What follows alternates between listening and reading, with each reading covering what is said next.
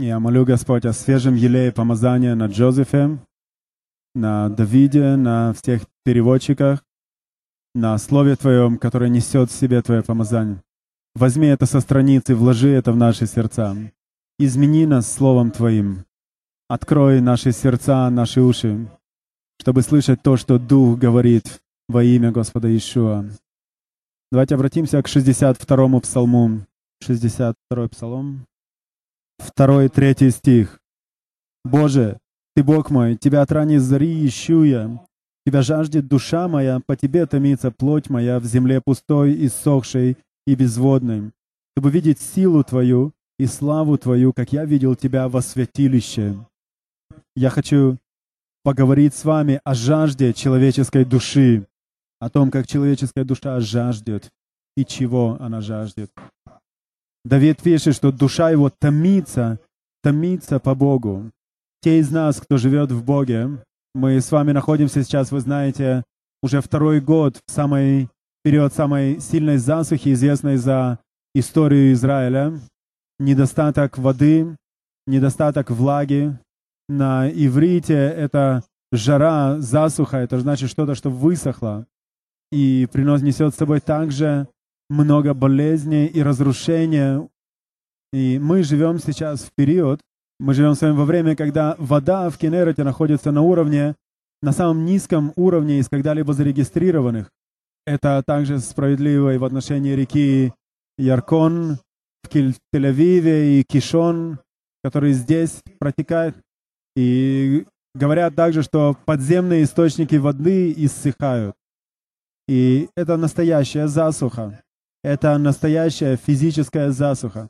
Однажды я видел небольшой клип в интернете, и там показывалась центральная долина штата Калифорния. Калифорния очень плодоносная земля. Первый раз, когда я был там, я был поражен обилием виноградников, деревьев и плода, который там произрастает. Центральная долина. О нем говорят, что это самая плодоносная часть земли в Соединенных Штатах. И правительство отключило воду, потому что те, кто разрабатывает эту землю, они сказали, что эта маленькая рыба, которая там есть, она находится в опасности. Поэтому правительство закрыло воду, чтобы не нарушать экологический баланс. И в результате этого все начало высыхать там. И я видел картины, снятые из вертолетов, пролетающих там. Деревья умирают.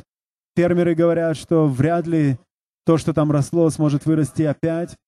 Плодовитые деревья умирают, виноградники высыхают. И также можно видеть засуху, которая распространяется там естественным образом.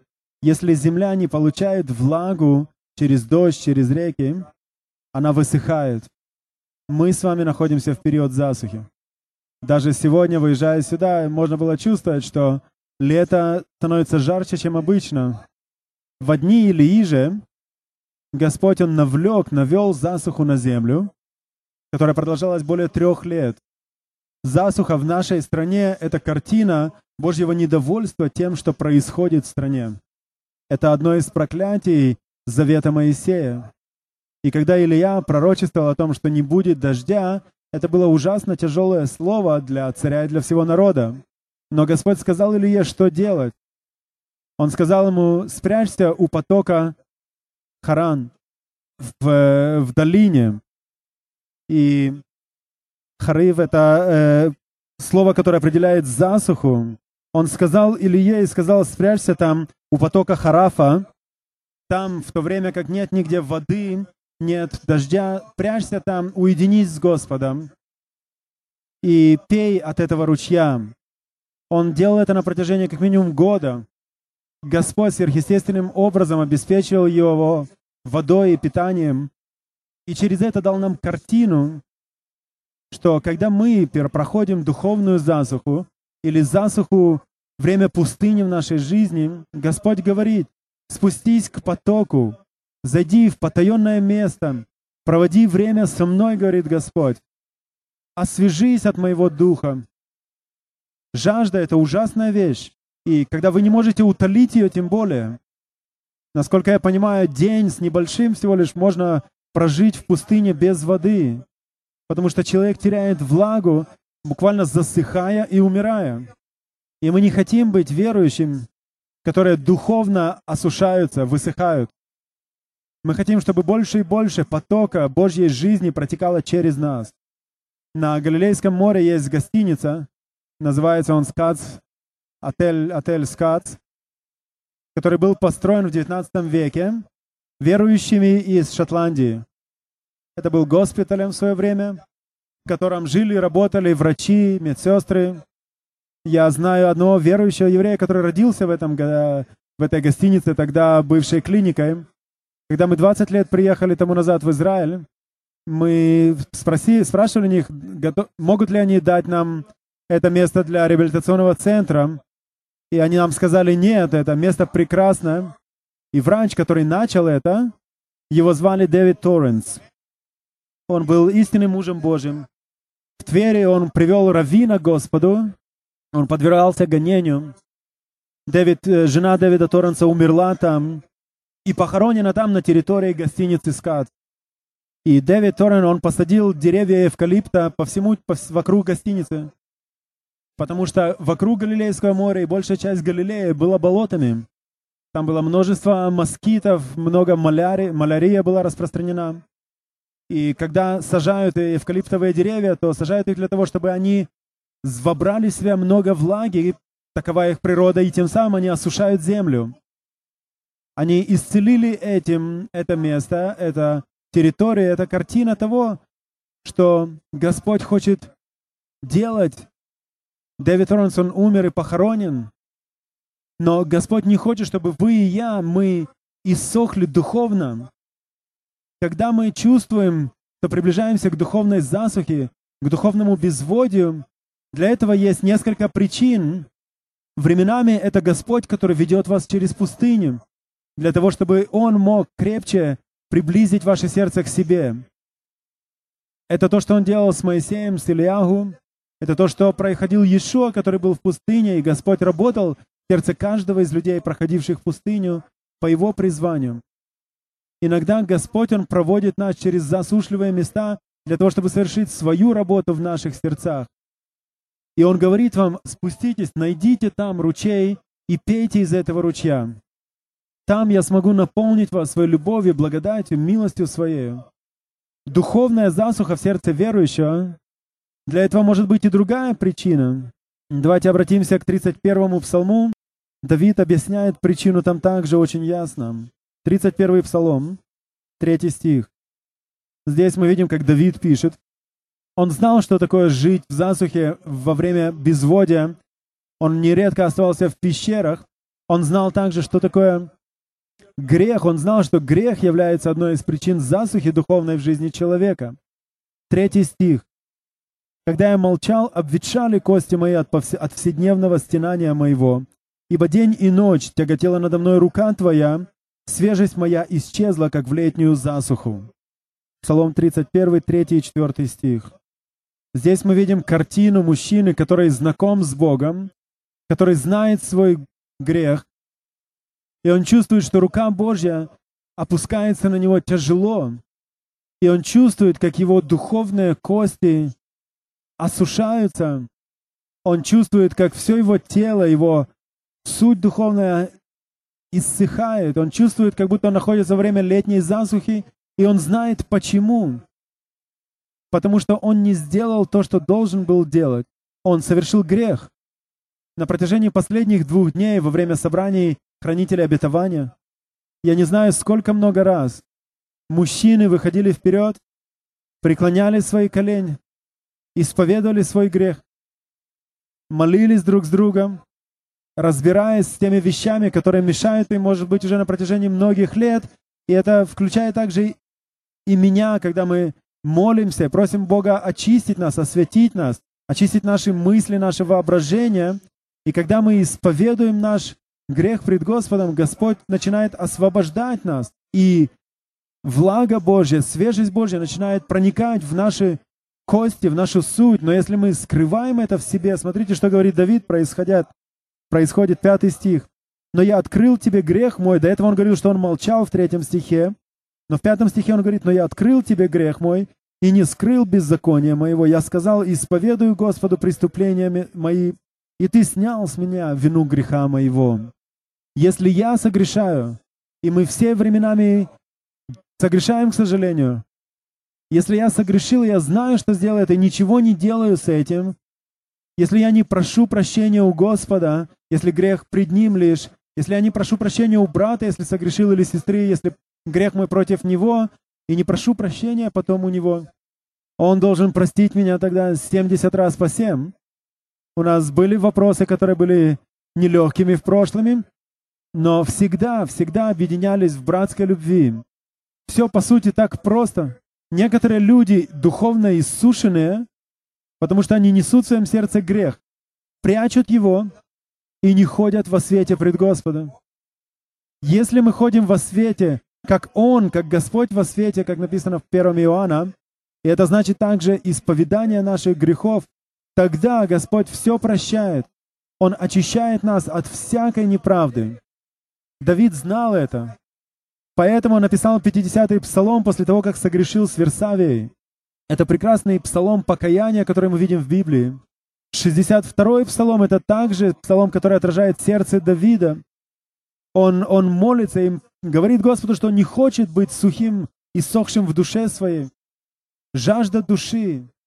Наша душа — это наши мысли, наше воображение, наши чувства. Господь хочет освящать все это.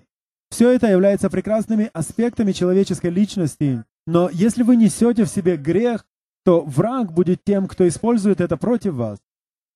В 1 стихе он говорит: «Блажен человек, чьи беззакония прощены, и чьи грехи покрыты». 31-й псалом, мы читаем 1-2 стих. «Блажен человек, которому Господь не вменит греха, и в чьем духе нет лукавства». Если кто-то вас обидел, и вы не простили его, тогда в ваших костях, в вашем духе начинается засуха. Если вы обидели кого-то, идите к этому человеку, попросите у него прощения. Иешуа говорит, что искушением должно прийти в этот мир, но горе тому, через кого они приходят. Если вы держите непрощение в своем сердце, иногда я служил людям, которые хранили это непрощение в своем сердце 25, 30 и более лет. И они спрашивают: почему я не слышу Бога? Почему я не могу получить водительство Божие? Потому что в их костях засуха, в их духе, в душе засуха. Люди, которые были раньше наркоманами, употребляющими героин является веществом, которое вымывает кальций из ваших костей, из костей наркомана. Поэтому люди, употребляющие героин, они не едят много, поэтому они высыхают, становятся чрезмерно худыми. Поэтому зубы выпадают, потому что не хватает кальция. Однажды мы привели парня в Бейт-Ницахон. Он был весь как сухая кость. Я не знаю, когда последний раз он купался. У него были длинные волосы. Он был буквально умирал. Но Господь взял его в свои руки, изменил его жизнь. Он начал набирать вес. А его аппетит вернулся. Однажды он вернулся в Тель-Авив, откуда он приехал. И он начал возвращать людям долги, людям, у которых он занимал деньги когда-то, еще будучи на улице. В один из разов он подошел к киоску, хозяину которого был должен деньги. И он говорит ему: возьми деньги, которые я одолжил у тебя 5 лет назад. И хозяин киоска сказал ему: а ты кто? Он сказал: я Дани. Он сказал: нет, ты не Дэниел. Потому что Даниил, он был как сухой. И Даниил набрал немало веса потом. Люди даже не узнавали его. Но так как грех в его жизни был разрешен, так как он разобрался с грехом в своей жизни, Господь изменил его. Я слышал, как он впервые разговаривал со своей дочерью после многих лет молчания. Он начал примиряться со своей семьей, членами своей семьи. Он уже больше не находился в духовной засухе. Господь дал ему служение бездомным людям на улицах Тель-Авива. Давайте обратимся к 35-му псалму. Если вы хотите, чтобы в вашей жизни Дух Святой двигался, тек, не прячьте свои согрешения. 35-й псалом, 7 стих. 8 стих в русском переводе. «Как драгоценна милость Твоя, Боже, сыны человеческие в тени крыл Твоих покойны». 9 стих. И здесь, вы видите, говорится о людях, которые приближаются к Господу. В 9 стихе он говорит: «Насыщаются от тука дома твоего, и из потока сладостей твоих ты напояешь их». 10 стих: «Ибо у тебя источник жизни, во свете твоем мы видим свет». Таковое происходит в жизни людей, которые постоянно приближаются к Богу. Давид сказал: «Я буду искать тебя, лица твоего с раннего утра». Мы слышали это, говорим уже 20 лет здесь об этом. Начните свой день с Господа. Приблизьтесь к Нему. С раннего утра взыщу тебя, буду искать тебя. Давид знал этот секрет. Знал секрет исповедания греха и приближения к Господу с утра. У Давида было сердце, устремленное к Господу. И он говорит: «Я буду у тебя источники жизни. Я буду насыщаться от тука дома твоего и от потока благоволения твоего». Он говорит: «Я дам тебе напиться от реки из потока сладостей твоих». И сладость имеется в виду наслаждений Божьих. Если мы приближаемся к Богу, то у Него есть река Его благоволения, река Его милости, которую Он изливает на нас. Он любит, чтобы эта река текла в жизни людей, любящих Его. Когда мы основали только Ливанское собрание, это было около 9 лет тому назад. Люди, которые приехали туда, это люди, которые раньше служили в Южно-Ливанской армии, и они оставили все, вынуждены бежать. Они были в полумиле от Ливана, но не могли вернуться туда. Хизбалла приняла решение, что каждый, кто вернется, будет казнен. И мы с Джозефом задавались вопросом, как можно служить им. И что сделали? Жена Джозефа, она прекрасный лидер прославления. Ибтисам тогда поставила свое пианино электронное. Недалеко здесь, в кибуце, в Гешер-Азив, недалеко от Нагари. Она начала играть на пианино. Мы раздали песенники на арабском. Все дети начали петь вместе с нами, с матерьми. Многие из этих людей, они были номинальными христианами. Но в то же самое время из них были мусульмане-шииты. Мужья некоторых из них были убиты Хамасом. И в тот момент, когда мы начали поклоняться Господу, река Божья начала изливаться. Мы привлекли их к себе, этим к Господу, не к себе. Несколько крепких офицеров вышли и также начали петь вместе с нами. Мы дали им Писание, Библию, и сказали им: давайте прочитаем, что написано в Исаии 29 главе. Они не знали даже, где это найти, хотя и были христианами номинально. Один из парней, который прошел наш реабилитационный центр, он был с нами. И он сам из Вифлеема, его звали Джихад. Но Джихад любил Слово Божье, он пришел к Господу, принял его, и он помогал им найти, где находится то или иное место Писания. И там написано в 29 главе Исаии, что люди Ливана услышат Слово книги Божией, Слово Божие, Слово Святого Израилева. И они видели, что буквально в них в этот момент исполнялось Слово Божие, написанное 1000 лет тому назад. С нами там были также израильские солдаты. И когда они увидели, как ливанцы обращаются к Святому Израилеву, солдаты также захотели узнать, что же это такое, как такое может быть. Мы тоже хотим знать своего Бога.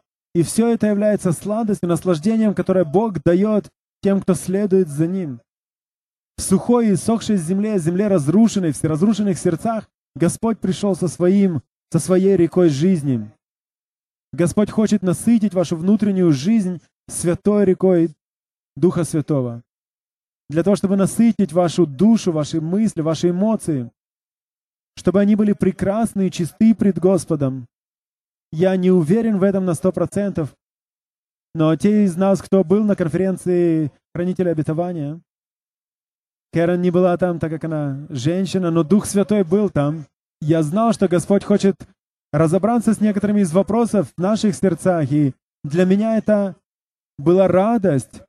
Сегодня во время прославления, и у нас есть также с нами здесь люди сегодня, которые приехали специально, чтобы помочь детям, которые находятся в убежище с их проблемами с зубами. Даже Питеру пломбу поменяли. Поэтому он сегодня не мог говорить, потому что челюсть еще не двигается быстро. Но река, она для вас также. Потому что Бог видит своих детей, которые находятся в засухе, и Он посылает реку жизни тем, кто готов прийти к Нему. Это река Его удовольствия, Его радости. 35 глава Исаии. Эти стихи мы провозглашали над Хайфой, над Ливаном, над Галилеей на протяжении многих лет. Это прекрасное обетование для Ливана, для Хайфы, для Галилеи, для горы Кармель. 35 глава Исаии говорит об экологии, о том, что пустыня расцветет, как сад. И слава Богу за инженерные способности и техники, которые применяют люди в кибуцах, обращая пустыню в цветущий сад. Они разработали всевозможные средства и способы, как ирригировать землю, как возделывать землю, когда нет дождя. Они даже учат людей в других странах о том, как делать это. После того, как мы вернулись из Косово, когда ездили туда после войны, и вынуждены были вылетать из Македонии, так как аэропорт в Косово был разбомблен. И на обратном пути я сидел вместе с израильтянином, он начал говорить со мной. Я спросил, что ты делаешь здесь, в Македонии? Он говорит, они наняли нас на работу, чтобы мы научили их тому, как выращивать овощи, фрукты. И у нас есть прекрасное обетование для пустыни, которая расцветет. 2 стих, посмотрите, что говорит. «Великолепно будет цвести и радоваться, будет торжествовать и ликовать, слава Ливана дастся ей. Великолепие Кармила и Сарона, они увидят славу Господа, величие Бога нашего». И у нас есть здесь это прекрасное обетование о том, что слава Божья будет явлена на Ливане и на Кармеле. Поэтому основатели Хайфы, они назвали район внизу Хайфы Адар, потому что это великолепие на иврите, великолепие Кармила. Сейчас это полно наркомании, проституции, но у Бога есть чудесное обетование. У нас есть там домашние группы сейчас, и у нас есть обетование о том, что Бог вернется туда в славе Своей. И Господь, мы видим, Он сделает что-то прекрасное там, на Адаре. И когда мы читаем эту главу, то это становится только лучше и лучше. 6 стих. «Тогда хромой вскочит, как олень, и язык немого будет петь, ибо пробьются воды в пустыне и в степи потоки». Здесь мы видим картину движения Духа Святого. Сначала естественное, поприродное, потом духовное. Есть люди, которые выкопали потоки в Негеве, в кибуцах, и различные способы вырабатывают того, как насыщать, как поливать землю. Но здесь Бог говорит о духовном движении Духа Святого. Когда люди будут наполнены Духом и жизнью, и сладостями движения Духа Святого и Его реки живой, когда мы можем исполниться любовью к Нему, мы знаем, что Он будет петь над нами. Мы читали об этом, сегодня мы пели эти слова. Мы знаем, что Господь хочет это сделать. Он хочет, чтобы мы были наполнены рекой Его жизни. Не засуха была, чтобы в наших жизнях, чтобы мы не были иссохшими, чтобы мы не жили в горечи и в гневе и в злости. Посмотрите, что написано в Исаии 43 главе. 43 глава Исаии, 43:3 книга пророка Исаии. Давайте посмотрим Исаия 58. Извините. Исаия 58, 10 стих. 58 глава книги пророка Исаии является фундаментальным писанием, на котором было основано Бейт Ницахон и Кигилата Кармель. Когда видишь голодного, накорми его. Если у людей кто-то наг, нет одежды, дайте ему. Если кто-то страждущ, изранен, введи его в дом. Женщин, которые нуждаются в убежище, мы приводим сюда, в убежище женское. Так мы должны быть, как добрый самарянин. Мы не можем просто сказать, Бог подаст, Бог поможет и пройти мимо. Когда у нас есть сердце, расположенное к нуждающимся людям, что произойдет, когда наше сердце правильно пред Богом? 10 стих говорит, если ты отдашь голодному душу твою и напитаешь душу страдальца, тогда свет твой взойдет во тьме, и мрак твой будет как полдень. Не прекрасно ли это? Если я проявляю милость и благодать со своей стороны по отношению к кому-то другому, если я даю ему пищу, если я благословляю других людей, то тогда наш свет воссияет. тогда мы будем благословлены. Даже если пищей вас назад бросят. Но это то, что Господь говорит нам делать. У нас должна быть эта река любви Божьей, когда мы даем чашу холодной воды кому-то. И Иисус говорит, что то, что сделали одному из младших братьев моих, то вы сделали мне. Стакан холодной воды может быть просто словом ободрения. Джозеф, ты хорошо делаешь свое дело. Слово ободрения может быть глотком холодной воды для кого-то. Если увидите кого-то, кто в угнетении, подойдите к нему, спросите, как за тебя помолиться. И когда вы сделаете это, тогда Господь, Божий свет воссияет в вашей жизни. 11 стих. «И будет Господь вождем твоим всегда». Вы будете слышать и видеть водительство Божие в своей жизни. И во время засухи будет насыщать душу твою и уточнять кости твои. Он будет насыщать душу вашу во время засухи. Если вы чувствуете, что вы засохли, то отведите свой взгляд от своих лишь проблем, от себя самого, и посмотрите вокруг. Если вы не посещаете домашнюю группу, придите на домашнюю группу. Не приходите только лишь в шаббат. Помогите со столом продажи книг, помогите развозить корзины нуждающимся семьям с корзиной вороном. Подойдите к Леониду, спросите, возможно, я могу помочь что-то в Адерет Ильягу. И это изменит вас, вы изменитесь. Тогда вы изменитесь. Если вы сможете или будете давать другим то, что Господь дает вам, Господь тогда будет насыщать душу вашу даже во время засухи. Слава Богу! Посмотрите, что Он говорит дальше. Он будет говорить, что Он будет во время засухи насыщать душу твою, уточнять кости твои, и ты будешь как напоенный водою сад и как источник, которого воды никогда не иссякают. Когда вы выходите из засухи, когда вы начинаете слышать Господа, возможно, вы в смятении, не знаете, куда идти, как продолжать жизнь. Исповедайте свой грех перед Господом, исповедайте свой грех друг перед другом, если таковой есть. И тогда откроется источник воды живой. Снимите свой взгляд с себя, отведите свой взгляд с себя и посмотрите вокруг, кто нуждается в помощи. Есть прекрасный пример этого в Новом Завете. Давайте обратимся к Евангелию от Иоанна, 4 главе. Евангелие от Иоанна, 4 глава. 4 глава Евангелия от Иоанна. Наверняка вы знакомы с этой историей, когда Иешуа проходил, и, как написано, ему должно было пройти через Самарию. Он должен был пройти через Самарию в то время, как иудеи обычно не ходили через Самарию. Самаритяне, они женились, вышли замуж за сириян, за всех представителей окружающих народов. Иешуа же со своей командой учеников, со своими еврейскими учениками, он приходит к колодцу Иакова. Несколько лет тому назад я был там больше нет воды. Я посмотрел внутрь, и там мусор только был. Но Иисус подошел к колодцу Иакова, и это было в полдень, в самое жаркое время дня. Он сел у края колодца, и его ученики пошли в город, чтобы купить немного табули. Пошли в город привезти еду. И мы видим, Иешуа, Мессия, остался один у колодца. И к нему подошла женщина, и женщины обычно не приходили в полдень, извините, но приходили позднее.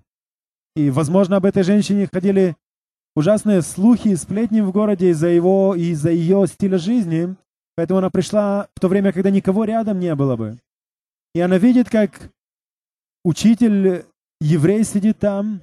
И она, наверное, задалась вопросом, что он здесь делает в то время, как ей нужно начерпать воды.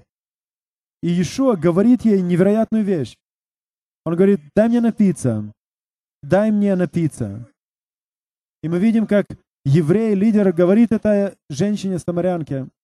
Иешуа жаждал не только, когда он был на кресте, не только, когда он был во плоти. Он жаждет общения с нами. Мы должны жаждать Его. Он скучает по нам, когда мы не общаемся с Ним. Она подходит, эта женщина, возвращаясь к истории. Иисус говорит ей: дай мне пить. И посмотрите, что произошло, 10 стих. Иисус сказал ей в ответ: если бы ты знала дар Божий, и кто говорит тебе: дай мне пить, то ты сама просила бы у Него, и Он дал бы тебе воду живую.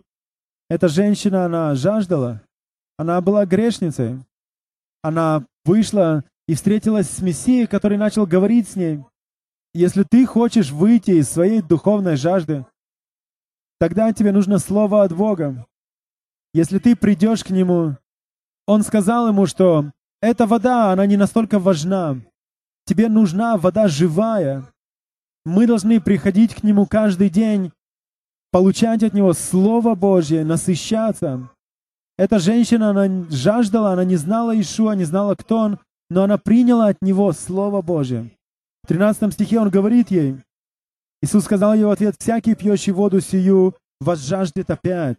14. «Кто будет пить воду, которую я дам ему, тот не будет жаждать вовек, но вода, которую я дам ему, сделается в нем источником воды, текущей в жизнь вечную». Иешуа сказал: «Я хочу излить живую воду на тебя. Я хочу излить живую воду в вас, которая насытила бы вас, которая поддержала бы вас. Ибо Он наша жизнь.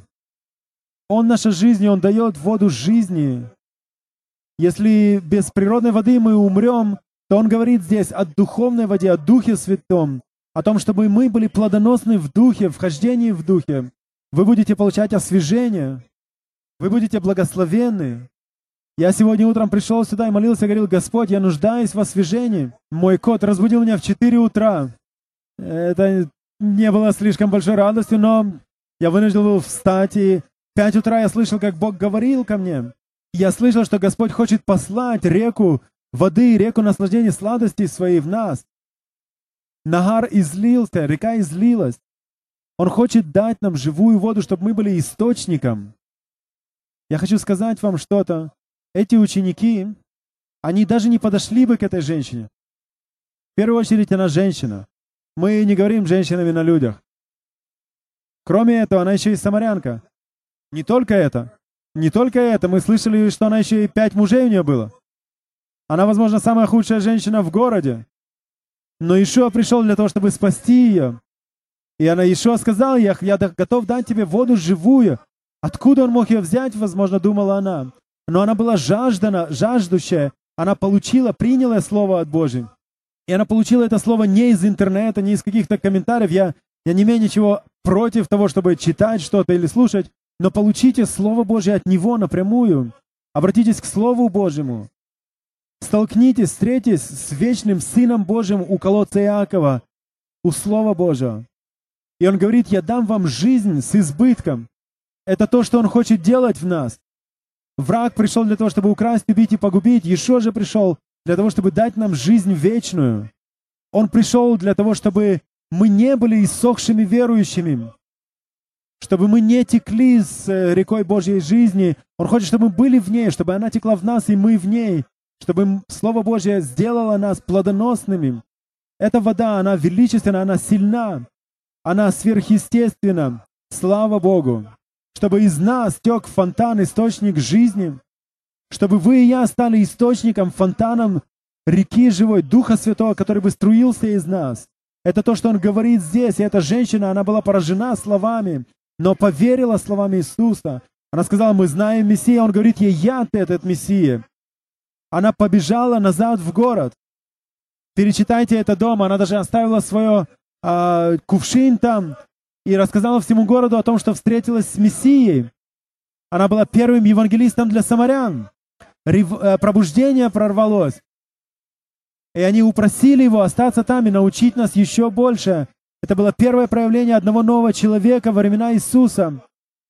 Потому что Иисус нашел кого-то, кто жаждал, кто готов был принять Слово Его. Посмотрите, что Он говорит ей дальше. 23 стих. Он говорит: вера — это не религия. Если ты думаешь так, то ты в смятении, ты не понимаешь. Ты думаешь, что в храме это самое главное — поклоняться Богу, тогда ты ошибаешься. И спасение, в первую очередь, евреям. И Иешуа говорит, этот первый апостол, первый посланник Божий, он говорит и обращается к ним и говорит в 23 стихе: «Но настанет время, и настало уже, когда истинные поклонники будут поклоняться Отцу в Духе и истине, ибо таковых поклонников Отец ищет себе». Хотите ли вы выйти из своей засухи? Получите Слово тогда от Иешуа напрямую. Поклонитесь Отцу. Поклонитесь Ему, прославляйте Его.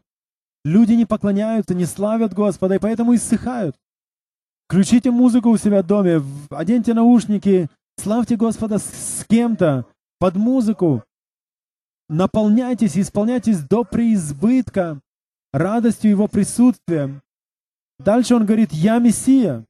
Поймите это. Если вы хотите выйти из засухи духовной, получите Слово от Бога. Вы должны поклоняться Богу. И эта женщина, она поняла тайны Божьи, которые Он готов был ей открыть. Если вы входите в таинство Божие, то это прекрасно. Он Бог, Он советник, Он великий Бог. Он вечный Бог, Отец вечности. Он прекрасный, Он чудный. Мы славим Его. Мы можем войти в чудо того, кем является Господь. Вместе с Ним Он воссадил нас на небесах, и где мы можем слышать ясно Слово Его. Там можем поклоняться Ему у Его ног. Но Бог говорит, что Он готов даже и ноги наши омыть. Мы можем познакомиться с Ним ближе так, чтобы река жизни текла из нас. Аллилуйя. Это прекрасно. Это поклонение. Это Слово Божие. Все они творят это и делают это. Все мужи и жены Божии, о которых я слышал и читал, каждый, у них есть что-то общее. Они глубже и глубже познают и углубляются в познание того, кем является Иешуа. Это все, о чем они готовы говорить. О том, насколько Он прекрасен. О том, что Он чудный советник. Если бы только нам получить совет от Него, если у вас есть совет Божий, если у вас совет Божий, если нет, сядьте у Его ног, начните славить Его, начните поклоняться Ему. Расскажите Ему о ваших проблемах, и Он даст вам поделиться с другими, рассказать о Его величии и славе. Давайте обратимся к Иоанна 7 главе. 7 глава Евангелия от Иоанна. 37 стих. Это было во время Суккот, праздник Суккот в Иерусалиме. Священники, они изливали воду в серебряные чаши, и все другие люди, они пели с радостью, и пели: «Будем почерпать с радостью из источников спасения». И когда пел этот огромный хор, люди приходили на этот праздник, на праздник Шавуот. Иешуа сказал следующие слова. 37 стих. «В последний же великий день праздника стоял Иисус и возгласил, говоря: кто жаждет, иди ко мне и пей. Кто верует в Меня, у того, как сказано в Писании, из чрева потекут реки воды живой». Сие сказал Он о Духе, которого имели принять верующие в Него, ибо еще не было на них Духа Святого, потому что Иисус еще не был прославлен. Иешуа хочет излить Свой Дух Святой на вас. Он хочет, чтобы вы стали фонтаном, источником воды живой. Кто жаждет, да придет. Кто жаждет, приди и пей из источников воды живой. Давайте помолимся. Спасибо Тебе, Господь, за реку Твоих сладостей. Спасибо, Господь, за то, что те, кто взывают к Тебе, Ты освежаешь их в земле иссохшей и пустой, в нашей природной сухости, в нашей духовной сухости. Мы люди, которые жаждут Тебя. Мы просим Тебя, Господь, чтобы Ты говорил каждому в этом зале. Дух Святой, говори каждому из нас, каждому, кто нуждается в освяжении от Духа Святого, который жаждет, который чувствует сухость, но жаждет плодоносия в своей жизни. Давайте встанем все вместе. Если вы чувствуете сухость в своей жизни, если вы не знаете Божью благодать и Божью реку, если вы жаждете этой реки в своей жизни, если хотите, чтобы река жизни струилась из вас, или, возможно, вы даже не знаете Господа, ибо Он тот, кто дает вам реку жизни. Если вы хотите войти в реку жизни глубоким образом, не до щиколотки, не до колен и даже не до пояса, но войти в полноту реки Божией, выйдите вперед тогда. Каждый, кто нуждается в освяжении от Бога.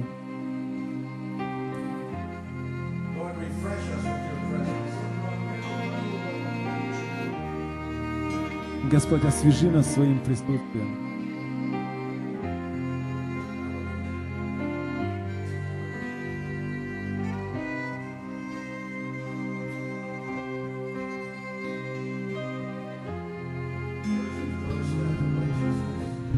Те, кто жаждет праведности,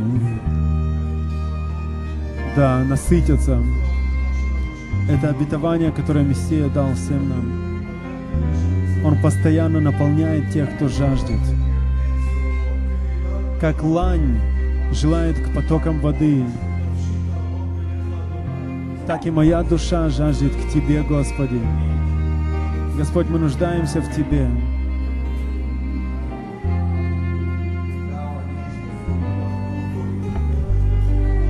Мы преклоняем колено пред Тобою. Мы преклоняем колени пред Твоим престолом. Просим, Господь, чтобы река жизни текла от Твоего престола. Чтобы река истекала от креста Твоего к нам. Коснись нас своей любовью, живою водой. В нас, освети нас. Омой наш разум, омой наши сердца, наполни нас. Сойди к нам, приди к нам. Мы нуждаемся в Тебе, Иешуа. Давайте помолимся этой молитвой вместе. Отец, Аба, я люблю Тебя. Спасибо Тебе за Иешуа. Иешуа, спасибо Тебе за то, что Ты пришел в образе человеческом. Я хочу быть похож на эту женщину-самарянку. Я не хочу, чтобы Ты жаждал встречи со мной из-за недостатка этого общения. Господь, возьми все, что есть у меня в сердце. Прости мне грехи мои. Ты простил эту женщину. Она оставила свой кувшин. Господь, помоги нам оставить наши старые пути со всеми нашими старыми привычками. И дай в воде жизни течь в наших сердцах. Господь, пусть эта вода струится в нас, в наших сердцах, чтобы я был источником воды в земле иссохшей и сухой. Там, где люди погибают от засухи, от духовной засухи. Наполни меня, Господь, используй меня.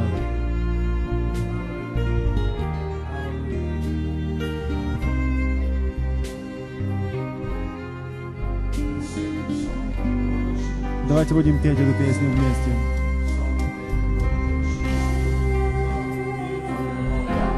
Давайте вместе обращаться к Господу с этой песней. Это песня, которую написал Давид. Давайте обращаться этими словами к Господу от своего сердца.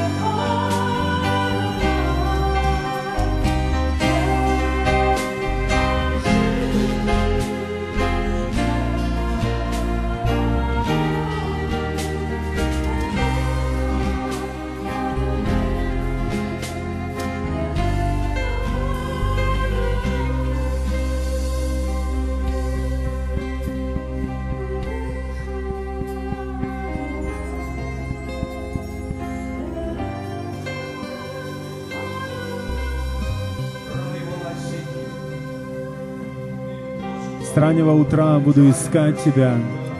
Буду искать Тебя в земле иссохшей и пустой. С раннего утра взыщу Тебя. Пусть это будет истина для всех нас в этом зале, чтобы мы искали Его, искали лица Его, искали Слово Божие, поклонялись Господу, смотрели на чудеса, которые Он делает. Мы не хотим идти путем, которым Ты нас не ведешь, но путем, которым Ты ведешь нас, Святый Израилев.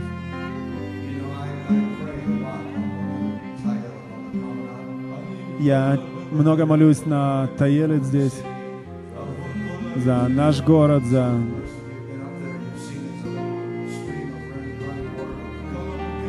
те из вас, кто был там, знают, там есть небольшой как бассейн, фонтанчик, и там есть статуя лани, которая пьет из этого водоема.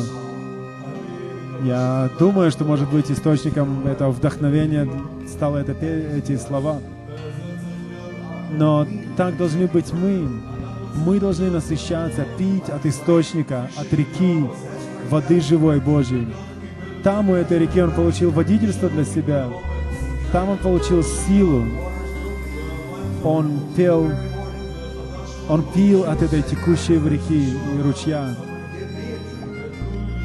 Иешуа, мы хотим сказать Тебе, я жажду, дай мне напиться. И когда мы пьем Его живую воду, тогда возникает близость между нами и Богом. Дух Святой начинает владычествовать, править, руководить нашей жизнью. Если вы чем-то согрешили, прибежите к Богу, прочитайте 31-й Псалом. Если вы нуждаетесь в Слове Божьем от Бога, начните славить Его и растворитесь в Его чудесах. И давайте на время вернемся на свои места и обратимся к еще одному чуду Божьему, разделяя вместе Господню вечерю.